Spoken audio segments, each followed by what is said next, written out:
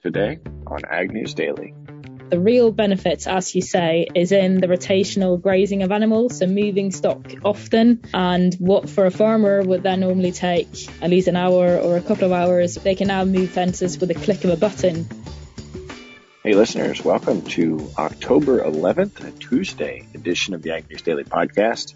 It is brought to you today by Your Soy Checkoff. Tanner Winterhoff here, joined by Delaney Howell. Delaney, good morning. Good morning. What a beautiful fall day. I think the last couple of days have really spoiled us. It's been a nice fall so far, Tanner. Absolutely. Did you miss me yesterday? Of course. It was a holiday, banker's holiday, so I had to take the whole day off. Couldn't even help you on the podcast. Yeah, I was wondering what was going on with that because I went to look at the harvest progress report this morning and I'm like, where the heck is it? And then I forgot it was a quote unquote holiday yesterday. That's correct. Columbus Day, which maybe I should check the origins of that. But nonetheless, I don't think our listeners are all that worried about bank holidays. So let's jump right into it.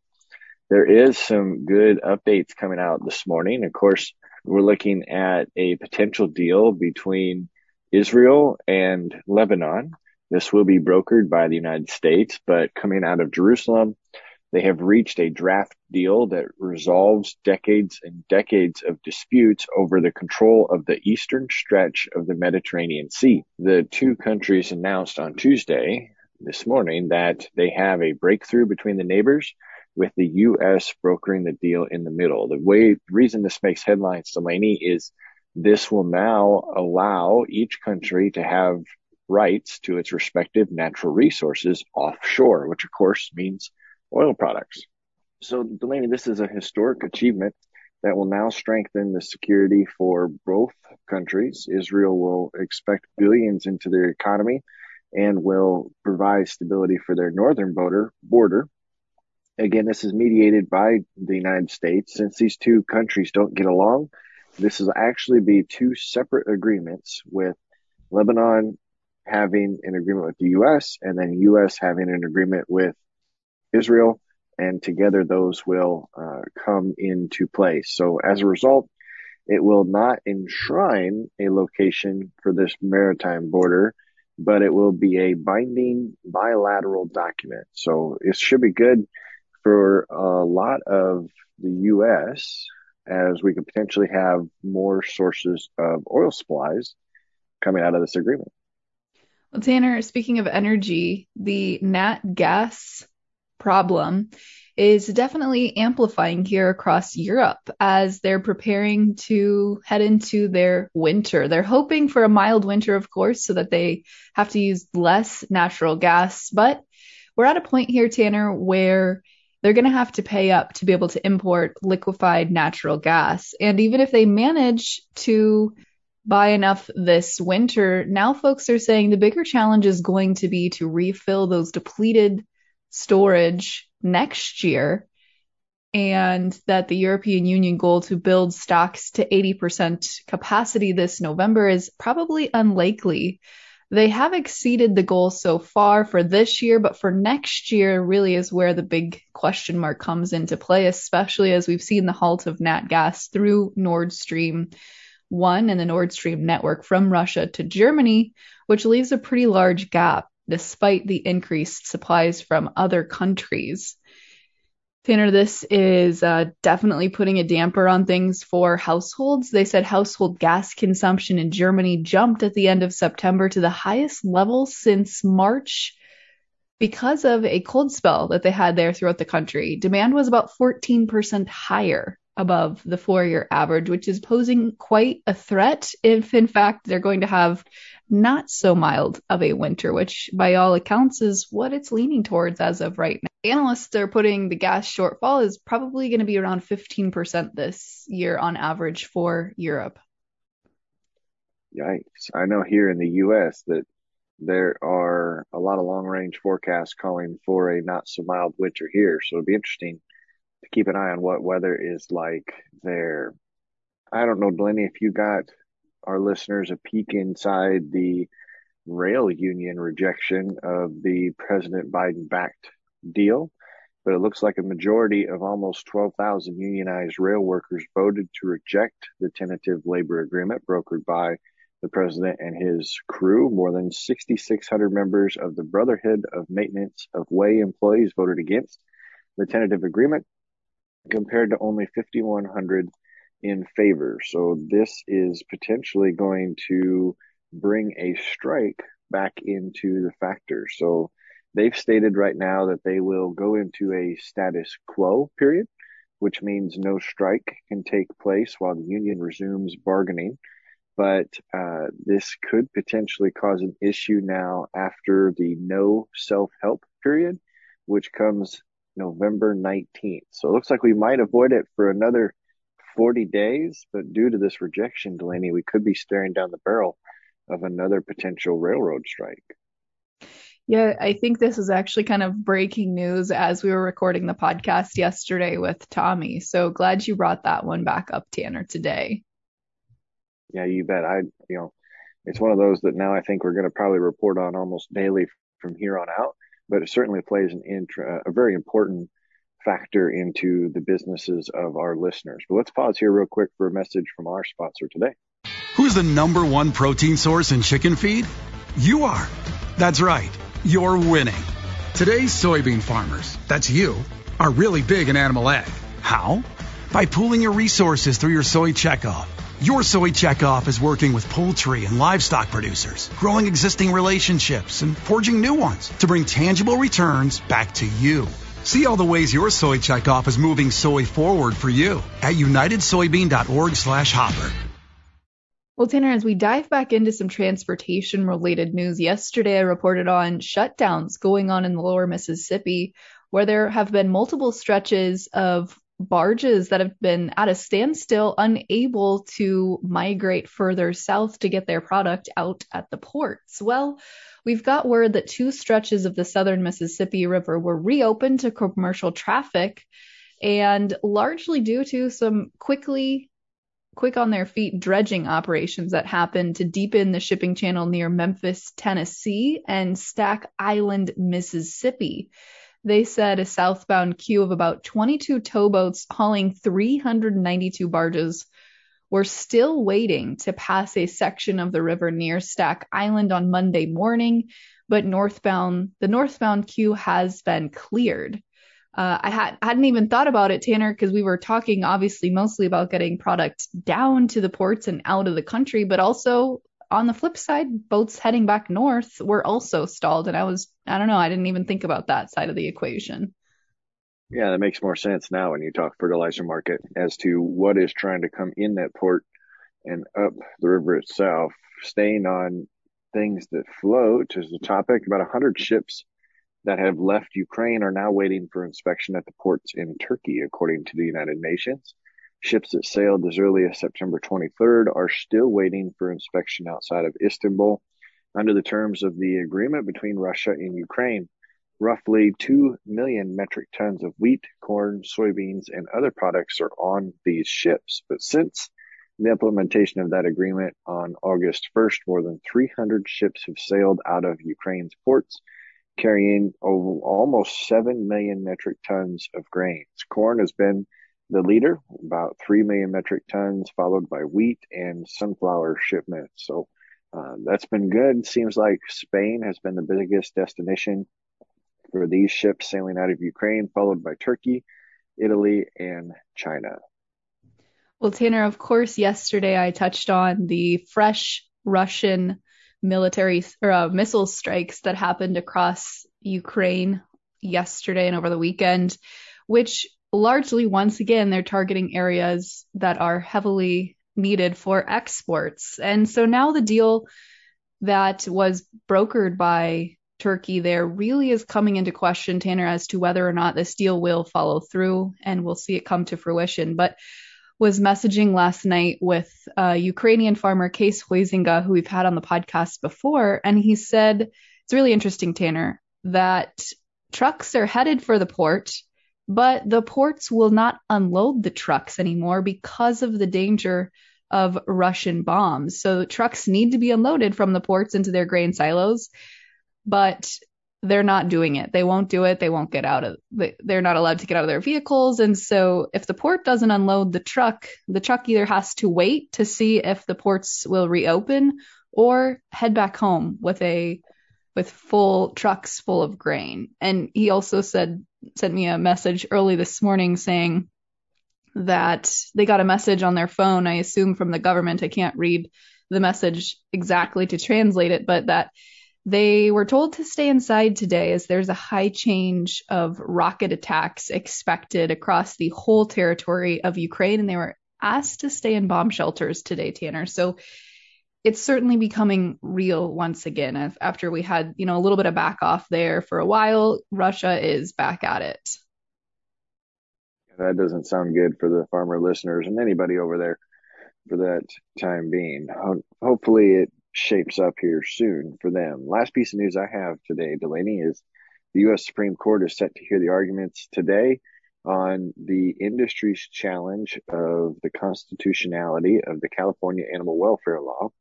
Of course, the National Pork Producers Council and the American Farm Bureau Federation are appealing the lower court's decision to throw out their lawsuit seeking invalid 2018 ballot initiatives, passing that California can bar the sales of pork, veal, and eggs from animals whose confinements failed to meet the California minimum space requirements.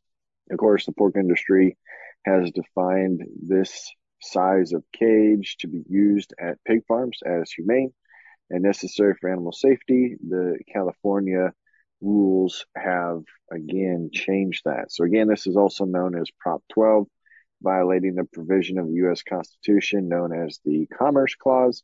But that hearing starts this morning. So I'm sure we're going to get more news coming out of those discussions as the Supreme Court begins to weigh these arguments.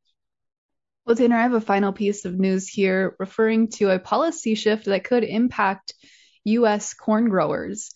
Mexico has threatened a ban on genetically modified corn, which could temper feed prices with a heavy cost. They may soon be joining a growing list of countries that ban the importation of genetically modified corn, potentially affecting prices in both economies and in all of North America.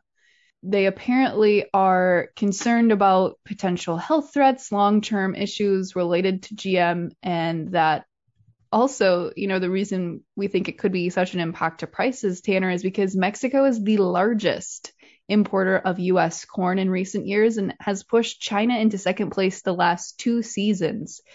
It certainly could be a large blow to U.S. exports, as the U.S. Census Bureau showed Mexico imported about $5.1 billion worth of corn alone in the 21-22 marketing year. So it could be about 20% of U.S.'s corn production that could be impacted by this potential ban. We don't have, obviously, a firm timeline yet, but they've definitely started to tote that could be a possibility here, Tanner. Yeah, I had also seen that article, and unfortunately, we've got a lot of negative pressure on our markets. So why don't we pause one more time for a message from our sponsor today before we get into markets. Who turned a $2 million research investment into $460 million per year in extra income? You did, you captain of industry. Today's soybean farmers, that's you, are boosting sales. How? By pooling your resources through your soy checkoff, which funded a study that led to the dredging of the lower Mississippi River. Soon, you'll ship larger export loads for hundreds of millions in extra income a year. See all the ways your soy checkoff is moving soy forward for you at unitedsoybean.org/hopper. So Delaney, I had checked a bunch of headlines this morning, and it looks like the bears are trying to hold prices down across the board. But I'm curious as to how things open this morning. But that news you just shared about Mexico, we obviously know what's going on between Russia and Ukraine. It doesn't sound like things could be good, but where are we sitting? Yeah, Tanner, we're certainly sitting lower here this morning as we head into the opening markets. We're recording just ahead of the open this morning, and after we saw yesterday's explosive moves higher, bears are certainly coming into the markets this morning saying, hey, we got to calm this thing down. December new crop corn traded about a penny lower in the overnight at $6.97 is where we'll see that open. New crop soybeans will open this morning at 13.69.5, down about 4.5 pennies in the overnight. December Chicago wheat giving up a good chunk of yesterday's gains, down 14 cents in the overnight at 9.23 3/4. And looking at livestock in the overnights, seeing mostly red across the screen here. December live cattle down $1.05 at 147. That's fairly in line with where we saw things close yesterday. November feeder cattle is down $2.75 at $1.72. And December lean hogs, $2.45 higher here at the open to open at 79.60. Well, Delaney, now it's time to jump into our conversation today with the company No Fence. This will be an interesting one for our listeners to tune into. Here we go. Listeners, I'm excited to introduce you all to Sina Budal, country manager of the UK for No Fence, a virtual fencing company. I know we've discussed this a lot on the show lately, so we're excited to have you on, Sina. Thank you for joining us. Oh, hi, Cassidy. Thank you so much for having me. I'm honoured to be invited. Absolutely. So to start us off, just kind of tell us a little bit about the company. And I know a lot of us are a little confused about this technology. So how does it actually work? Oh, yeah, definitely. So No Fence is a virtual fencing company that originates from Norway. Those of you who don't know, that's in Scandinavia. And we are a virtual fencing company. So we deliver a fencing technology where farmers don't need to put up physical infrastructure to fence off animals. And the way No Fence works is there is a GPS unit that we put around the neck of the cow or the sheep or the goat. The animal gets to the boundary. We play an audio. The animal learns I need to turn around because if not, I'm going to get a pulse.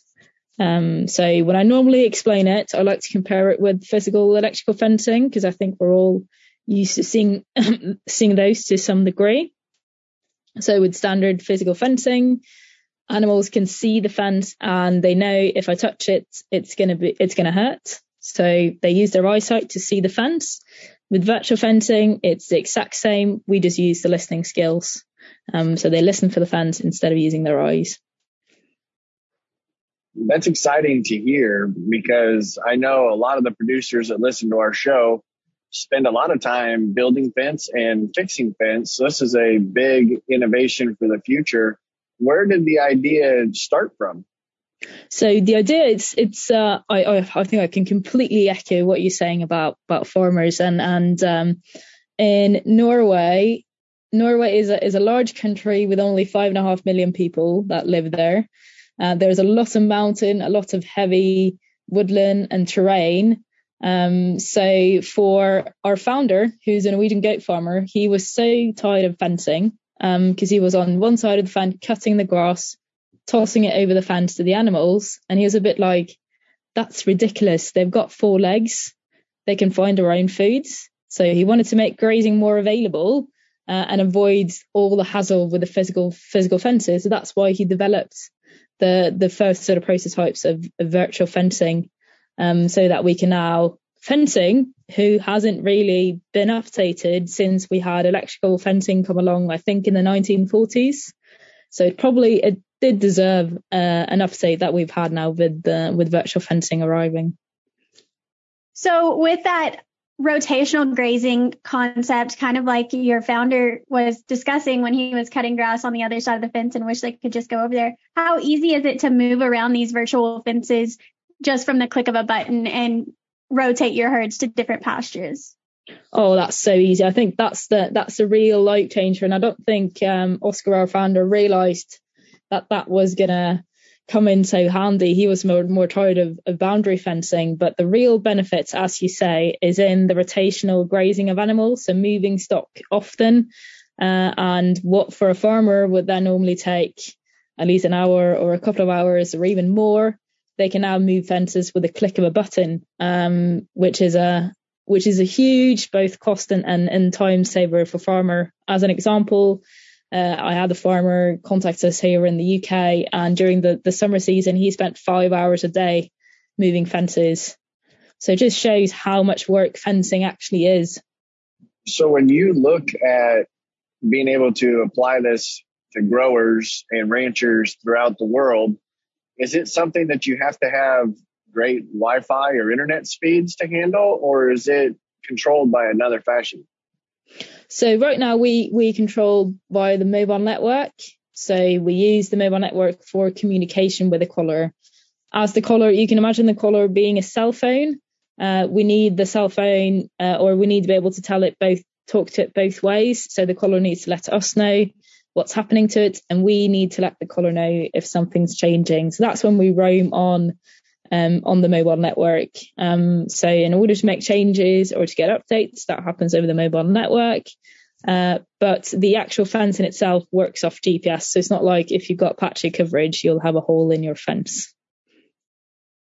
So how widespread is y'all's company as of now? I know you're based in the UK and it's come from Norway. Are y'all spreading to other countries quickly? Are you available in the US? We are available in the US, and we will have our first pilot sites up and running already. Other than that, the biggest market at the moment is Norway, and then we got UK, and then we got colours across Europe. So yeah, we are going to be global shortly. So is there a size of herd limit? Is this something to where it only is going to work for small herds, or can you have numerous numbers of collars on the same network? So you can have several colours in the app, but there is just a sort of how practical is the no-fence system built for. And I think in the US, you're probably looking at the sort of smaller range of herds is a perfect fit. But for the future, who knows? I think there's definitely potential. It should be potential for a lot of farmers across the US to pick up the no-fence technology. And speaking of the future, Stina, what are some of the big goals coming down the pipeline for you and your company? I think it is to obviously get more farmers globally to join no-fence. So both US, we're looking at larger markets such as, maybe in the future Australia and New Zealand. I think the key thing for us is, or the main goal that we want to achieve, is to get animals on pasture, because that's where they belong, where they can do what they're meant to do and have their purpose in our ecosystem fulfilled. So yeah, that's, I think, the main goal of everyone working in no-fence is animals belong on pasture. So we need to put them there. So we don't normally talk a lot of costs on our podcast, but in comparison to standard fencing, are we looking at an investment that's greater than that of building new fence, or pretty comparable? I think it's very difficult to compare prices at the moment, especially now with pricing of everything going through the roof. I imagine fencing cost in the US has had a similar trend as the one we see in the UK. And it also really depends on what you're doing. Are you building brand new boundary fencing, or are you doing repairs or replacements? But I think in terms of the larger the area, the more beneficial it is to go with no fence financially. Lower maintenance costs for sure than running physical fences.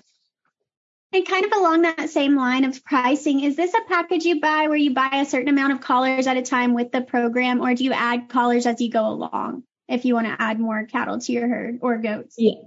So you buy the number of collars that you need. So that's a capital cost, and then you subscribe, and then you can add on and buy as many collars as you need, because collar numbers vary.